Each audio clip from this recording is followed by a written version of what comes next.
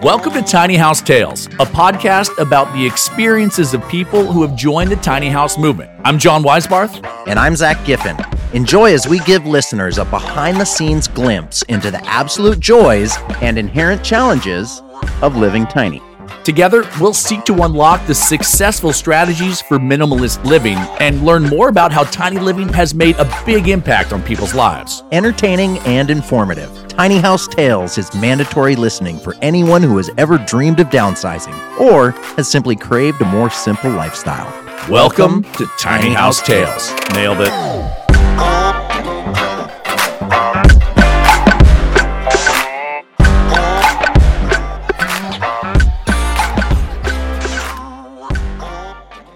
Zach, big episode today, buddy. They're all big. Well, this is big and it's going to be our tallest episode. That's for sure. Yeah. I mean, one of our tallest episodes because of, the person that we're interviewing today is one of the tallest people that we've ever put into a tiny house. Was the tallest until we did Matt Bonner of the NBA. So tallest lay person we've ever had on the show at 6'6". He's not just tall in stature, tall in character. We met Jeremy Weaver, season 2, episode 4. I went back and looked it up. We built for Jeremy and Lindsay in Chattanooga. And this was a fun one. I kind of went back because I remember a few things about this episode that I can't wait to get into. It was also our director, Brenton Metzler's first episode. You remember that, Wow. Zach? Okay. So that couldn't have been episode 4 or season 4. It must have been season 2. Season 2, episode 4. That's right. Which technically, if you want to get nerdy and into the weeds, was actually the first episode of season 2. Yeah. Which is so convoluted. Who cares? Yeah, that checks out in my mind because, basically, I feel like that was right in the beginning. We were still trying to figure out what it is that we were doing or figure out what our formula was going to be. Other than just really long nights and suffering. That was pretty much our formula up until that point. And the show too. I went back and watched a little bit of it. It's vastly different than any of the later episodes. We were so trying to figure it out. It's so cringy to watch, but I enjoyed it. So enough about all that. Let's bring in Jer Bear. Jeremy, how are you, buddy? John, I'm good, man. It's been a while. And Zach. Did we just wake you up or something? What, you seem a little, where's the energy, bud? I've been up for a while. Just before we were talking about, had a concrete pour this morning, so I had to get up at 6:30, which I guess that's not that early. Yeah, and pouring concrete is not as simple as it sounds. No. It sounds like you're just going to kind of spread it out. There's actually a lot of stress involved with it, right? Yeah, because if it messes up, it's called gets it's called losing a pour or losing a slab. Yeah, if it gets away from you, meaning it dries too fast and you haven't gone through the steps you need to do as far as finishing it before that, then you're in deep doo-doo. Then you're hosed. Yeah, they can actually be a good thing because it's an amazing opportunity to build character. That's true. When you screw up a concrete pour, because basically what you have to do is jackhammer it out of there and redo the entire thing.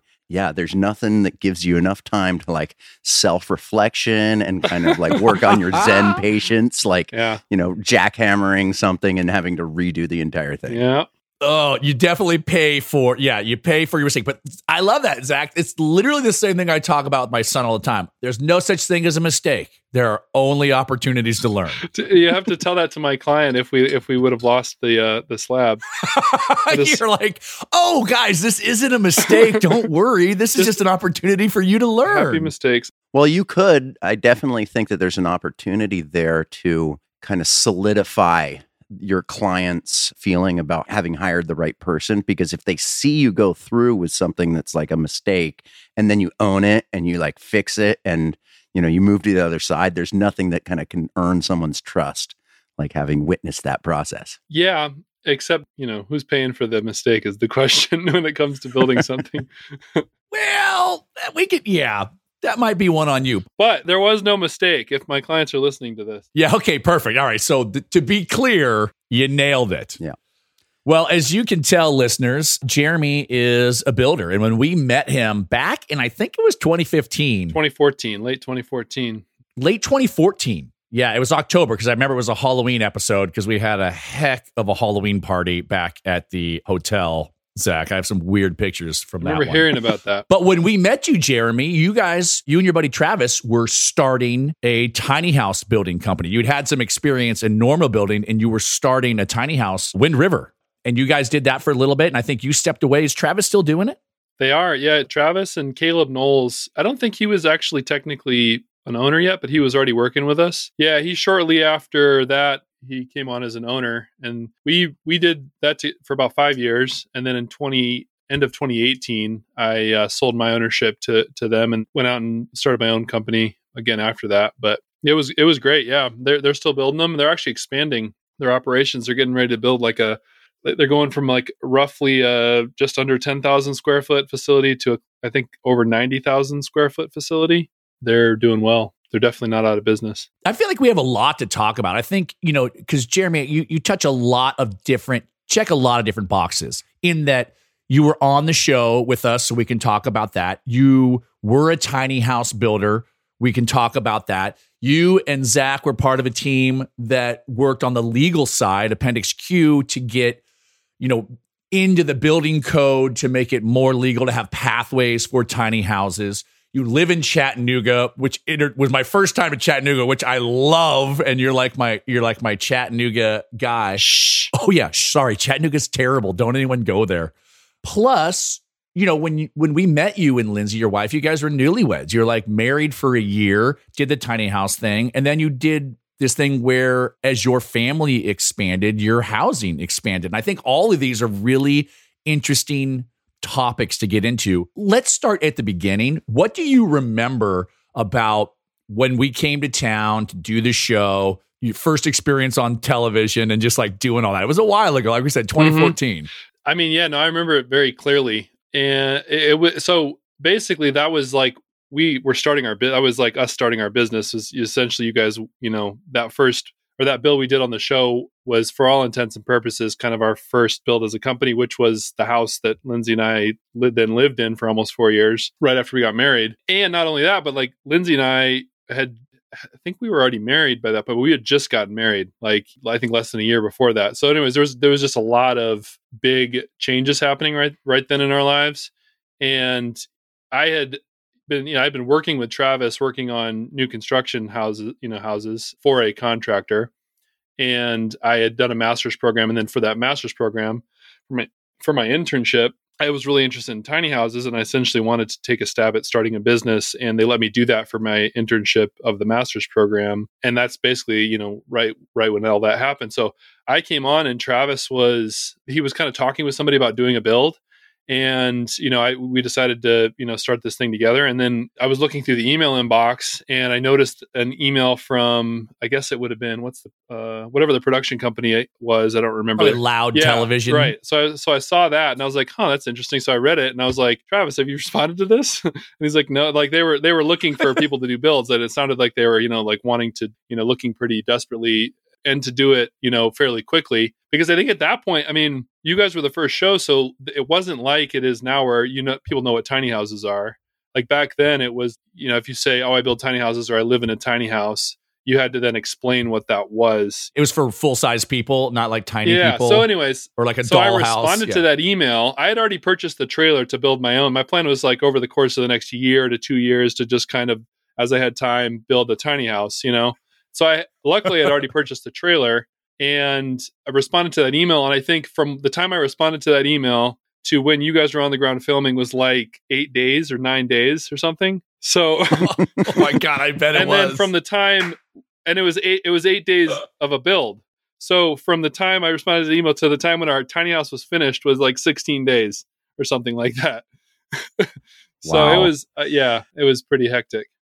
Oh, it was so much more hectic in those early seasons. Oh God. Well, and you being the builder kind of threw in another little wrench into the formula because I was on site the whole time. Well, so yeah. So one of the things that we really like to do on the Tiny House Tales podcast is kind of get into some of the under the hood elements of Tiny House Nation. Uh-huh. And so for anybody who's watched the show, they'll recognize that there's this big reveal at the end of it, right? Where there's a big surprise. And, the owner hasn't seen the home, that there's a lot of time that goes by where we actually would keep the homeowner away from the house in the very end so that they would have this natural reaction of kind of surprise. Yeah, an authentic reaction. Yeah. And since Jeremy was the very first builder, the very first homeowner who actually was building the home that we had worked with, it was like totally throwing that dynamic into question because we were frantically trying to finish the home at the very end of it. Well, so there's no way we could have kept you away from it. Well, do you So remember though? Did you act surprised? Well, okay. So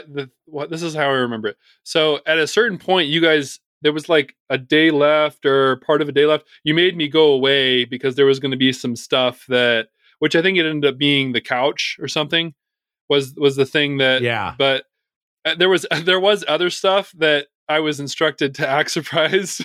Like I don't remember exactly what it was, but I don't remember how the storyline was crafted. But anyways, I don't think it was too much of like acting though. Like the couch, I think I was surprised by because I feel like we knew that we had given you like some blankets and some fabric and stuff.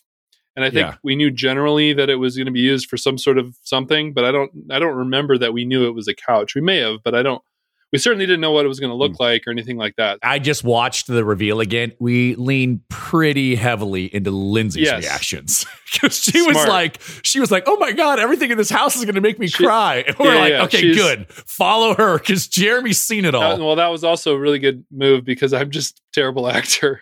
Well, we never want to put people in that position. You're only going to get a genuine surprise out of me one time if I'm genuinely surprised. Like it's not going to happen. Like I can try to fake surprise, but it's going to be a bit cringy. You said that, you had done the entire home start to finish, with a bunch of our team's help, but largely, you guys were doing the big heavy lift of the work. And that was 16 days from like answering the email. So, for anybody who, has any idea of like what that kind of workload is like by the time that you're done with it and you're actually looking at it, you got to feel kind of numb.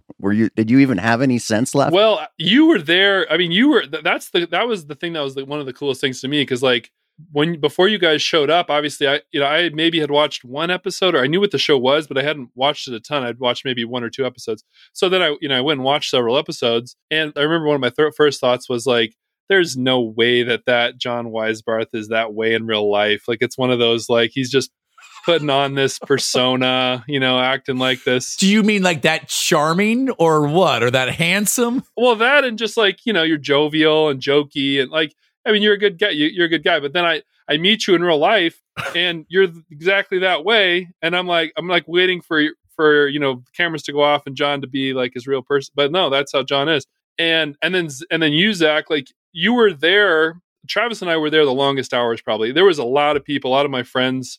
I was calling in favors. I mean, at times we had 15 people there working on stuff. We have a great community in this area of friends and family and people we know that are in the construction industry too. So, there's just a ton of people that were putting a ton of time in. Caleb, put a ton of time in as well. But Travis and I, at least the last few days, we were there. I think the last 2 or 3 days we were doing, I think it was like 16 plus hour days of work, not like of being awake, like of actually swinging a hammer. And they would end at midnight or 1 a.m. and Zach would still be there, working away on whatever carpentry project. That was one of the things that stood out to me as far as like, so yes, we were exhausted by the end, when all the filming and the trying to be excited stuff, like that was at the end of a stretch of like 2 or 3 days of 16-hour work days, but also like, I remember being really impressed with particularly you two guys and your whole crew, but you two guys, especially because you were in there with it.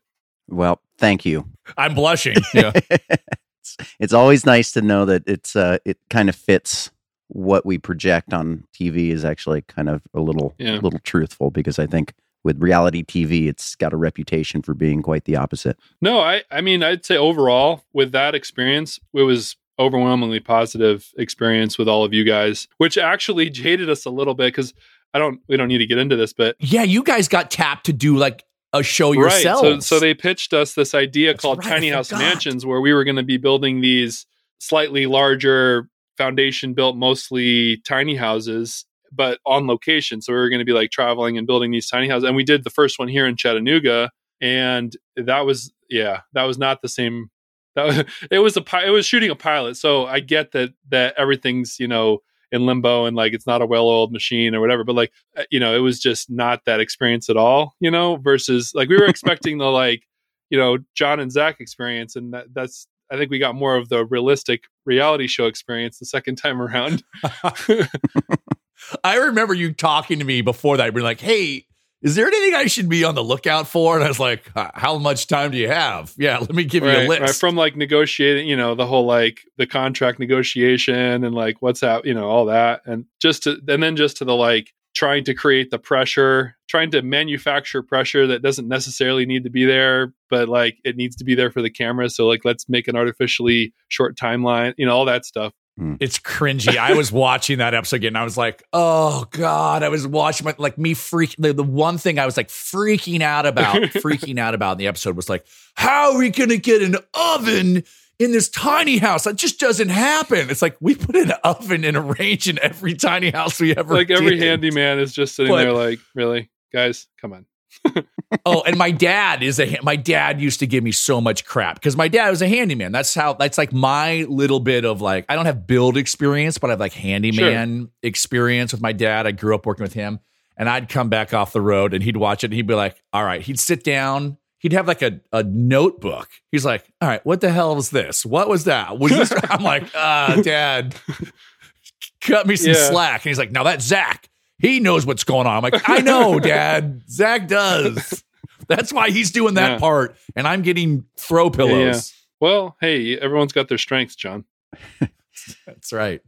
So, Jeremy, getting back to just the tiny house that you built, right? Because, I mean, the TV show, especially for you, because you were just like doing so much of the construction and doing the on camera, and it's such a whirlwind. And what was the feeling that you had, or what was the experience like when the whole kind of circus left and like you're sitting there and everything's sinking in, the reality? Talk about that a little bit. So, I mean, I could talk about it from a couple perspectives, but the first thing I'll say is we didn't actually live in the tiny house for probably, because we didn't have like power or any, like the property that we actually took and did the reveal on was actually our property. And that's where I'm sitting right now in a slightly, like 1,000 square foot house that we built after the tiny house, but we didn't have any utilities out there. So I still had to like, and I put all that in myself. So I still had to put 1,000 feet of water line and get power run to the barn and get that out to the, anyways.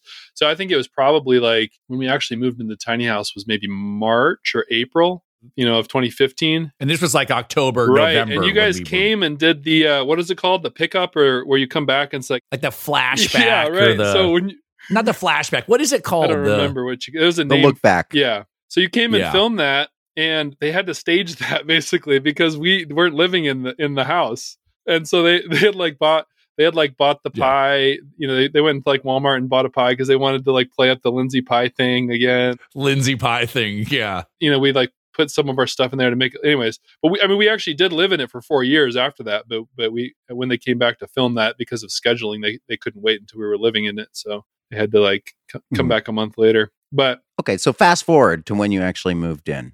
So yeah, we moved in, and honestly, for the living in it part was not, I wouldn't say it was a challenge for Lindsay and I. We didn't have any kids. We had one little tiny dog, and we didn't have a lot of stuff because before that we had lived in apartments or like renting a room out with several other people. I had been traveling a lot, previous to that as well. So like we hadn't like accumulated the stuff as far as like when we did the pare down, that scene where we took everything out of the garage and put it in that was literally everything we owned. I mean, that was everything. We had like maybe like some clothes and stuff up in the bedroom, but like that was everything. So we, it wasn't too much of a challenge as far as the space goes. I honestly really enjoyed living in the tiny house. Obviously there's some drawbacks and there's some things that we learned along the way, and some like the toilet situation was like that took some figuring out. We at first had like one of those big Sunmar composting toilets. Yeah. We had 2 or 3 other composting toilets, and by the end we got a system that worked fairly well. But those Sunmar ones, there's so many crevices where fruit flies can be. And so it's like, it was not great to have a fruit fly infestation and realize that the source of the infestation is your composting toilet. And there's no way you can get to where they are because it's like all up in this unit. Oh my God. Like those are some of the growing pains. But as far as actually living in a tiny house, we look back, at that time of our life very fondly. We actually had our first son, Shepherd, for about a year, maybe close to a year and a half in the tiny house with us before this was finished and we moved into the house that I'm living in now. Well, I think this is a good topic to kind of look at, because I just get the sense that so many people that are looking at tiny homes, for one, they kind of have a glossy perspective of what it might be like. But two, they kind of look at it as this kind of thing where you're almost untrue to the spirit of the movement or the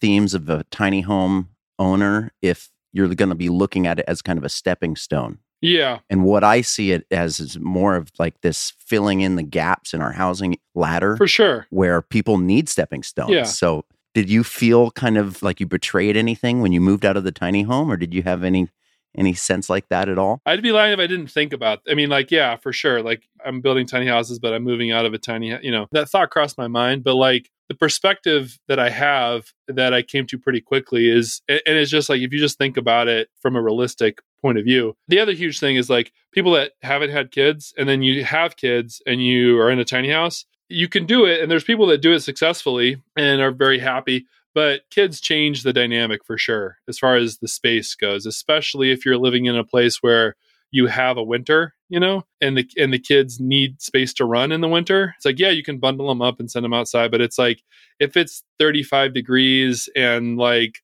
snowy, sleety for 2 or 3 days in a row, that's where it just gets really difficult especially with a kid. If you have kids, you get what I'm saying. If you don't, you probably don't. But maybe you can imagine. But the perspective I pretty quickly came to, and I wouldn't say I was ever like a purist, like, oh, everyone must live in tiny houses or else you're terrible and wasteful and all that. Like, that was never my perspective. But just for my own self, I was like, oh, it'd be nice to say I was living in a tiny house still. But I think the stepping stone concept and the phases of life, like having the housing that you're living in match the phase of life that you're living in, to me is so huge. And when those things are mismatched, and it can be either way, it can be mismatched, meaning that like you're a widowed grandmother at 75 years old and you live in way too much house that you can't afford or have the energy or ability to maintain, like that's happening with a lot of people right now. And it could also be that like my house is too small. Like we were living in a tiny house and we had 2 kids and now it's definitely too small. And I also think it's a personal thing. Like I think everyone could live tiny, but like there's just different personalities, different temperaments. Like there's certain people that they just like to have space. They feel happier in a larger space. And there's other people that they don't necessarily need that space. They can be living on top of, other people, around other people in very tight quarters, and they can function psychologically just fine in those environments. And I don't think you need to shame anyone should be shamed or ashamed if they don't fit into any particular, I don't think you should ever have too much house. But again, I think sometimes, like you said, Zach, there are purists that, can kind of shame the other way. And it's like, I think it just has to fit the phase of life that you're in and your economic situation. I mean, we always talked about right size housing and efficient housing. And that's kind of how I always like to talk about it. I think especially as we are doing the show, and especially more so to Zach than to me, that Zach would be challenged about, well, what is a tiny house? Tell me, define a tiny house. How many square feet is it? And Zach was always very thoughtful, and it's way less, at least I think we agree, that it's way less about the actual square footage and how it's used. And there is a way to, you can live in 1,000 square feet with 4 or 5 people in a way that really leans into the tiny house mentality, where you are efficient and you don't have more than you need. You have just what you need and nothing more than that. And I think that, to me, has always been the lure to it. I've always thought it's been really interesting. And then you could get way more people to move from 3,000 square feet to 1,500 square feet than you could get people to go from 1,500 to 400, and I think that counts in terms of like overarching themes of the tiny house too. And I like that idea of living in that way, because I'm not going to live in a tiny house. I've never wanted to. But I like a smaller space for sure. Well, I've always noticed that people try to say, okay, could I live in a tiny house, as if that means one thing. And, what I know is that even underneath the umbrella of the term tiny house, there's a large spectrum of what type of structure kind of qualifies as that. Like the difference between, 120 square foot tiny home, like what I had built and lived in, versus one that's just under 400 square feet if that's what you're using as the definition, that's pretty big, and a 400 square foot tiny home is the size of, a lot of people's apartments in New York City that don't really think about it as like this critically tight space. And then the other thing is people forget about the difference between living by yourself, as like a single young guy, especially, for me at the time, versus having a family. You can say it's like an alley cat just out there crushing. I get it. I know what you're getting at. Yeah. Yeah. So it's always surprising to me that people kind of want to kind of use the term tiny house as if it just kind of means one thing, when actually there's a big variety of structures and it really makes a difference. I hate to like make people uncomfortable, but I do like to kind of pry into that topic as much as I can, because I think it's something that not just people that are a part of the movement need to be aware of, but also as we're kind of pushing for broader acceptance out there in the world, for other people to be aware that like, what they have thought of as a tiny home because they saw one news story about, a village of tiny homes for homeless people is not the only kind of structure that we're talking about there. I think at the root of it is essentially trying to keep the perspective that the house is the vehicle for your life and not the other way around. And so often it happens, not always by choice, often just by circumstance or by, people have no other choice, if they can't afford enough housing or whatever. But it becomes that the person is serving the house versus the house serving the lifestyle or the family, that's living there. And again, the size and efficiency, almost more than the size, is a huge factor in that. You think about it and like, okay, why do this show, Tiny House Nation, or like all the other shows, the DIY Flipper, Fixer, blah, blah, like it's got to be one of the biggest, if not the biggest type of reality show is some sort of a house centric show, Well, why is that? It's because like most people, the majority of people's lives take place in the homes that they live in, right? As far as time spent. I mean, even if you just look at where do you sleep, Sure. You're going to spend a third of your life laying in the bed in your house, and then how much ever time on top of that. So I'd say most people spend well over 50% of their lives in whatever structure it is. And if that doesn't fit their lifestyle, like how much is that dampening their life over the course of their life, So it's like, it makes sense to me how homes are such a big deal, why people spend so much money on homes, why that's such a huge industry in the United States and everywhere in the world. It's just because it's centric to everyone's lives. I think television has a tendency to kind of look for the drama, obviously. I think that goes without saying, but when I hear you talk about that, it does make me wish that there was more of an opening for a show about people like right-sized living, where it wasn't about drama. It wasn't about, it was about people making wise decisions about their lives and their need for space and just being reasonable. Who's going to pay for the show, Zach? Someone's got to pay for it. Yeah, it's not exciting, right? There's not the drama element of like when people are just making like good decisions that are like financially responsible, that are, like not excessive and trying to hedge in on their needs, and kind of find a balance. Like, that would be lovely for me to see. I fell asleep. Were you guys doing a show pitch? Sorry. In this episode, Zach will avoid making a purchase that he probably shouldn't make. Yes. Yes. Next time on Right Size Living, nothing bad happens. But no, I do like that. I think what was interesting that you were talking about, Jeremy, what made me think about is, and I just had this conversation with someone yesterday, and they were like, "Oh, when's Tiny House Nation coming back? Like, it's so great for the homeless." And, I saw this thing on the news, and I was like, yeah, I do think that tiny houses can play a really big part in the homelessness crisis or the unhoused crisis that we have in this country.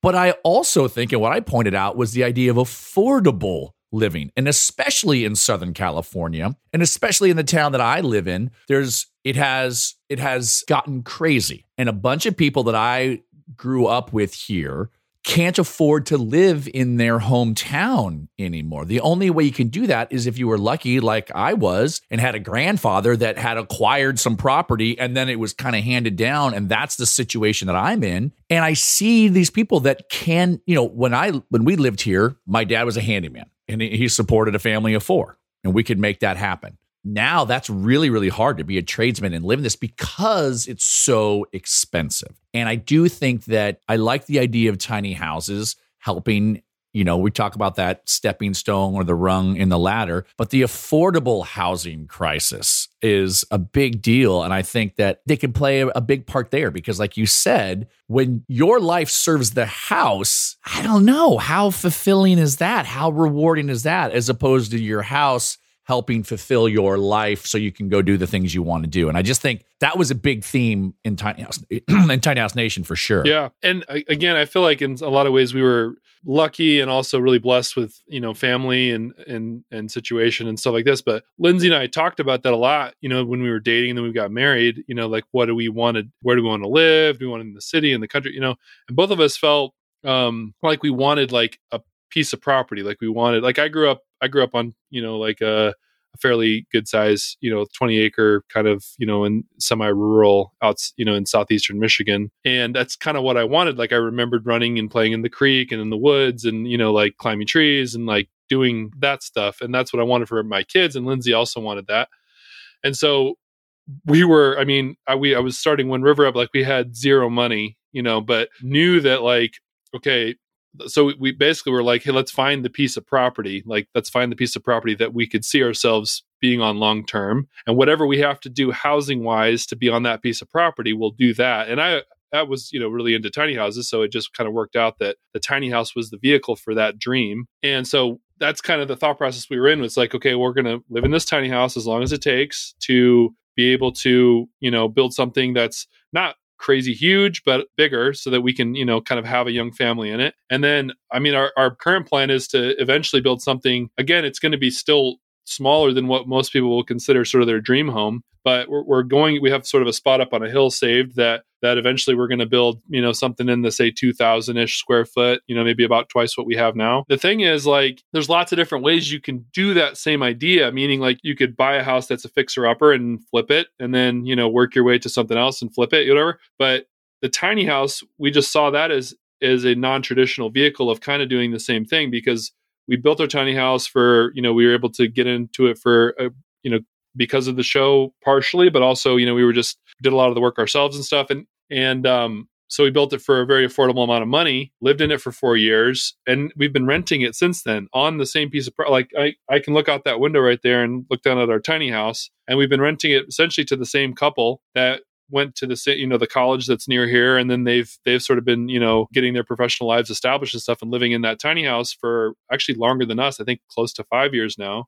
But by this point, I did the calculations, and it's paid for itself like 2 or 3 times over in terms of like, especially if you calculate in how much money we saved in rent by living in a tiny house versus renting an apartment or something like that. So it's essentially facilitated us to have this great piece of property we live on, and this house that we built, and then eventually when we move into this other house that we're going to build up on the hill, we'll be renting the house we're currently living in out as well, to a couple. So for us, it's just like we've been able to do so many things on a budget that some people would look at as like, oh, that's like, you can't really live very well on that amount of money. But you can if you sort of are willing to arbitrage your situation a little bit. You know what I'm saying? Like you said, I think tiny houses are a vehicle to doing that. They're not the only solution. They're one tool to be able to do things like that.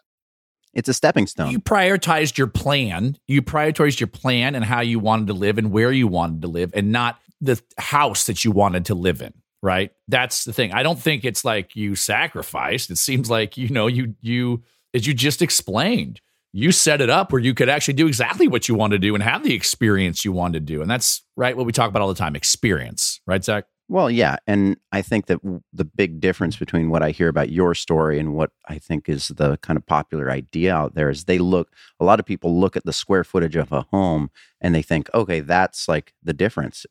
And they don't think about how, okay, if you take that home and you're sequestered into a really tight urban area and you don't have any place outside for your kids to play, like that makes a big difference in terms of the livability of that space, right? Whereas like the difference between a 300 square foot apartment and a 300 square foot tiny home is the property. Right. You know, it's all of that outside space that you get to enjoy and get to be part of what helps you, you know, get through the day. And for a lot of people that they don't really kind of live their life outdoors very much, they don't really necessarily value the exterior square footage. But it sounds like for you, that was kind of the priority, right? It was like, I want to have that property. I want to be able to be on a piece of land. And that's like first and foremost. And so the square footage of the home was really just kind of what you needed, the bare bones function of your life.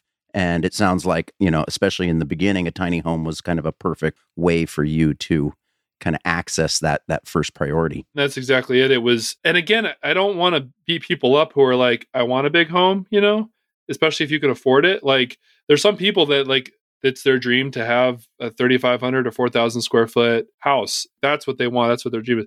Like, to me, that's not my dream. That's not Lindsay's dream. But it's not like I think you're a terrible person if that is your dream. You know what I'm saying? But like for us, it was like, okay, what things do we value? What's our priorities? We like being outside. We love the idea of having land, and we like to travel. And I like to have a little margin in my life. Like, I don't like to feel like I'm on this treadmill, you know, constantly, you know, to be able to afford the things that I'm having to be away from all the time to afford them. You know, it's like, I just like to have a little bit of breathing room. I like to wake up and make my kids breakfast. And we backed into like, okay, what choices do we need to make housing wise to be able to have that lifestyle? I love that. And I love that has continued to not be just one thing.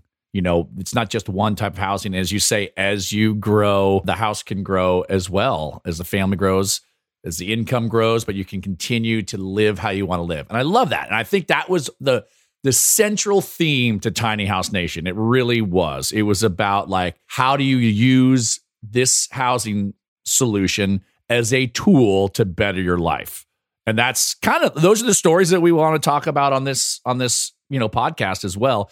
But I do want to talk a little bit about the legality of it. And Jeremy, what you and Zach were able to be a part of in terms of getting tiny house specs, if you will, written into the International Building Code back in 2018? Is that when you guys did that? No, 2016. 16. I knew it was an even number. 16. That's maybe what I was thinking, because I it's read in the code a lot. Code, it's so interesting. Maybe that's what you're thinking. Appendix Q, I'm pretty sure. You know, back then, you know, it was one of those, I'm going to say that what we did with Appendix Q was an amazing first step, right? And obviously it didn't do anything for Jeremy's home, because Jeremy's home was on wheels and Appendix Q wasn't really addressing that. But it is the type of thing where in order to enact change, you got to start somewhere. And I don't think that Jeremy or myself really feel like we had a whole lot to do with it. But I think that we are both probably very proud and satisfied that we showed up when we did to be there. And Jeremy's a builder, so he can speak the language, which is really important when you're talking about codes. So you testified, right, Jeremy? Yeah, I did. I think most of us, I don't remember how many of us got up there, but we had it all like synced out, you know, where each of us was going to give like a little, you know, 2-minute spiel as far as, you know, going over the different parts of the code. I think mine was the egress, if I remember right. I talked about the egress through the... mine was that's from sexy, the loft at least, area, you know? I believe. There's your drama. How do you get out of the thing's on fire? Yeah. Yeah. I remember I said it in a way that didn't sound snarky, but I think I essentially said, like, you're in a tiny house. Like, you're at any point in the tiny house, you're not more than 2 steps from a door. There are you know? some things that Like, I just shake my head at, like when people talk about seismic, like, okay, can it handle like seismic activity? You're like, well, number one, it's 1 story. Number 2, it's like a small box that's as structurally sound as possible. And number 3, it's on wheels. It's got shock absorbers. Exactly. Right.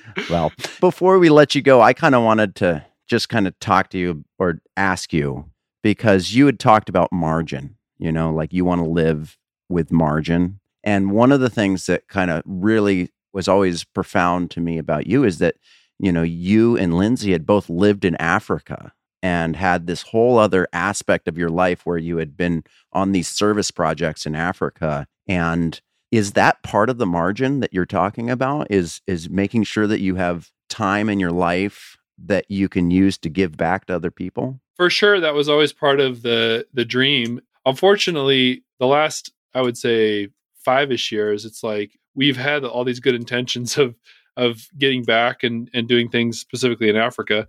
And it's still very much in the forefront of our plans. And I'm kind of like, I feel like we're right at the cusp of being able to do that. But unfortunately, we've done less travel and less volunteer work than we had planned on doing. It's called being a parent in a worldwide pandemic. Cut yourself some slack. Exactly. Yeah. So yeah, we have a 6-year-old and a 3-year-old, and we feel like they're just getting to an age where, we feel comfortable taking them on sort of extended international trips. And I'm just getting to a place in my my solo contracting business where I'm starting to get, systems in place, processes in place, good, reliable subcontractors. So the goal sort of in the next year to 2 years is to, and it's going to start this year, maybe not this long, but is to have sort of a 10-month building season, ish, or at least essentially build a house or build a couple houses, depending on the size of the project, in a window, and then take 2 to 3 months off and then start your next project. So kind of like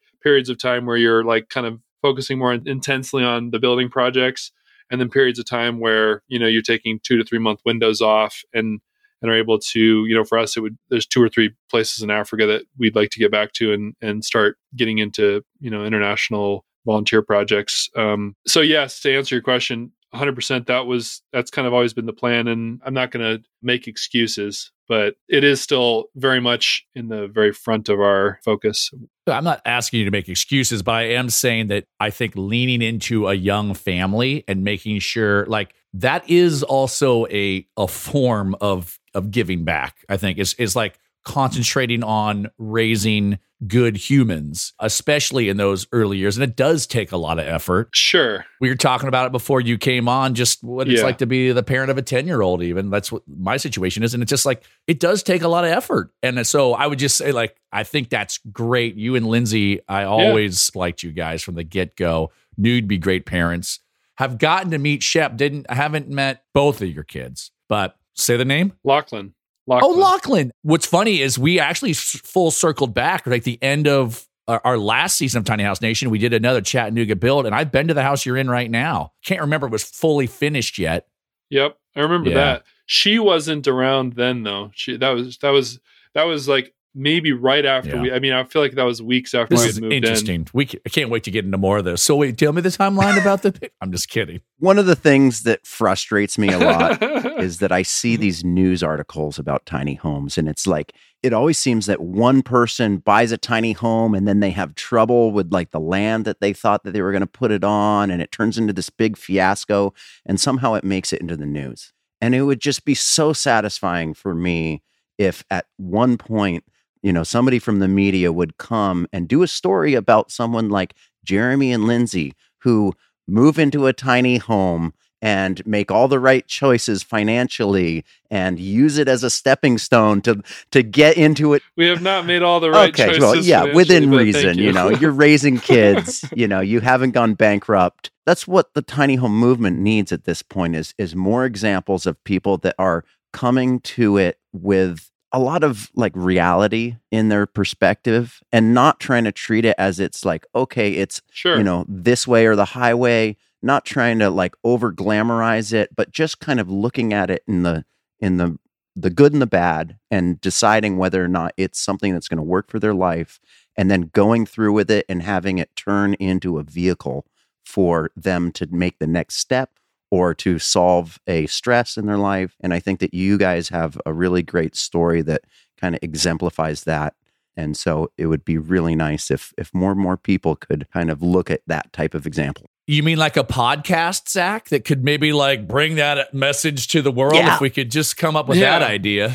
I feel like you guys need to do a collab with like Bigger Pockets or like more of a mainstream real estate type podcast. Yeah, let's because it's happening. Like it's happening, but again, everything in I feel like in construction or real estate is just it's like slow moving. It's like these industries, legacy industries that are for lots of reasons, but we don't need to get into. But it's happening. The desensationalization of tiny houses, if that's the word, is happening. Like and that's why Wind River has continued to be successful, is because there's investors, like I think a lot of their clients, people buying 5 tiny homes or 10 tiny homes to do as vacation rentals, or to make a little community and rent them out long term, or like things like people, institutional investors, real estate investors are starting to see the utility of tiny homes and that's has good and bad aspects to it. But like you said, like to just realize that like it's not this cute thing, or like, oh, look at you living in your tiny house. Like it's a tool. Like it's a tool that potentially can set you up for a life with much more margin. I'll use that word again. And you're our poster child for that, because I really do love the part that you said. The one thing that I would always hear is like, well, the tiny house loses value, and like, what the heck? Sure it does, but if you rent it out for 5 years, you made some money in that time. That's my point. That was so great. And like I always talked about it in terms of like, yeah, but what are you gaining while you're there? As you said, the rent you're saving, the ability to do this. But now, as you also said, you've rented it out, you kept it. It is 2-3 times over. It's paid for itself. And I love that message. I'll put this out there too. Like, we're actually talking with somebody that's potentially interested in buying our tiny house once the current renters that are in it are moving out. And I'm not going to lose money on it. We'll put it that way. See, there it is. It's not going to appreciate, but it's not depreciating. Plus, you've been able to kind of pad out your life and add to your margin by renting it out. And let's not forget that you've also provided a rental option in a place like Chattanooga, where I'm sure it's very tight. And I'm going to just guess, I don't know, but I bet you're not charging top dollar rent. Yeah. No, we're not. That's the cool thing. It's been a huge, I don't want to, again, get into a whole other thing, but it's been a huge blessing in so many ways, because like the renters we have, I mean, they're like we consider them our like neighbors. We live out in this rural setting where it's like our closest neighbors are a ways away. So it's given us a little more of a community feel on our own property, in a situation where it's like when they go out of town, we'll watch their dog, or they'll watch our dog when we're out of town, and like they play with our kids all the time. And, it's like some people have this, like, I want my property and no one else on it, and but like, it's just having that tiny house has allowed us to rent it out to somebody. And, we could be charging a little more, but we're renting it to them for a price that makes sense for us and makes sense for them. And they're excellent renters. Like, they're like no hassle. And if anything, they're an addition to our life. And again, we wouldn't have any of that stuff had we not, chosen the tiny house route. If it wasn't for John and Zach, if it wasn't for you guys. Nah, we can't take credit for that. But Jeremy, we do take credit for finishing your house with you 16 days from email to the end of the show. And by we, I mean Zach. I didn't build anything. Actually, I think I painted like a flower box or something on that episode. Yep. No, you did. Yeah, but no nails in it. No nails in it. It was just, they're like, let's not put that into the compressor. John will hurt somebody, probably himself. Yeah, we worked with a lot of different people and had a lot of different kind of people try to help out and like do work on their own tiny home. And, Jeremy, you just were like so obviously such an impressive person on that level, and you were just going to give it all. So I was completely impressed. And that was before I even got to know you a little bit. So now that I know you, I'm even more impressed, and just want to wish you all the best luck in your next stage of the journey. And thanks so much for joining us. Jeremy, so much fun to see you again, buddy. Thanks, you guys.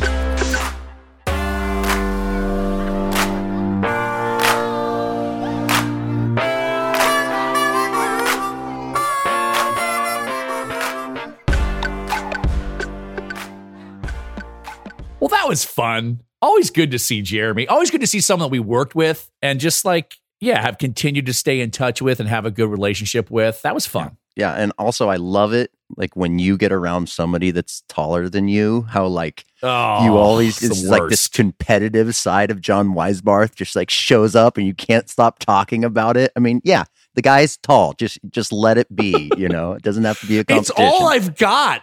Do I have good hair? No. Good looks? No. Do I have height? Yes. That's the only thing I can hang my hat on. And so when someone's taller, I'm like, gosh darn it. I don't buy that for 1 second, John. You got all sorts of beautiful aspects about yourself just because they don't come out right away. And it takes a little while for somebody to be able to appreciate them. I thought you were going to say something nice. Oh, you're a monster. Yeah. Well, buddy, that was a good time. I actually really liked the story of sort of the stepping stone too. I just like that because I think you hit the nail on the head. Sometimes you can be shamed by some aspects of the tiny house movement by not doing that forever. And I just think that Jeremy, I just really like the way that they have done it, just to show like, hey, this is a really viable option and an option that's worked out really well for him. Yeah. Yeah. I mean, it's something that isn't necessarily been like what has been kind of like the flashy side of the tiny home movement, but I think it's something that really needs to get talked about a lot more. It's just that it's not just a group of people trying to be completely extreme. A lot of the tiny home movement is just about people kind of looking at their options and saying, hey, I'd prefer this. I'd prefer to sacrifice a little bit on the square footage of my home so that I can achieve all of these other things. And it doesn't have to be for forever, but it works for me right now. And does that make us heroes for getting that word out? Yeah, it absolutely does. So way to go, Zach. You're a hero, buddy. All right. Well, I'm I don't wear a cape, but if you ever get me one, I'll But you do definitely wear sport it. suspenders. Yes. Totally. So Same thing. it's cool. All right, John. All right, buddy. Good seeing you. Talk to you next week. All right. Thanks. Bye.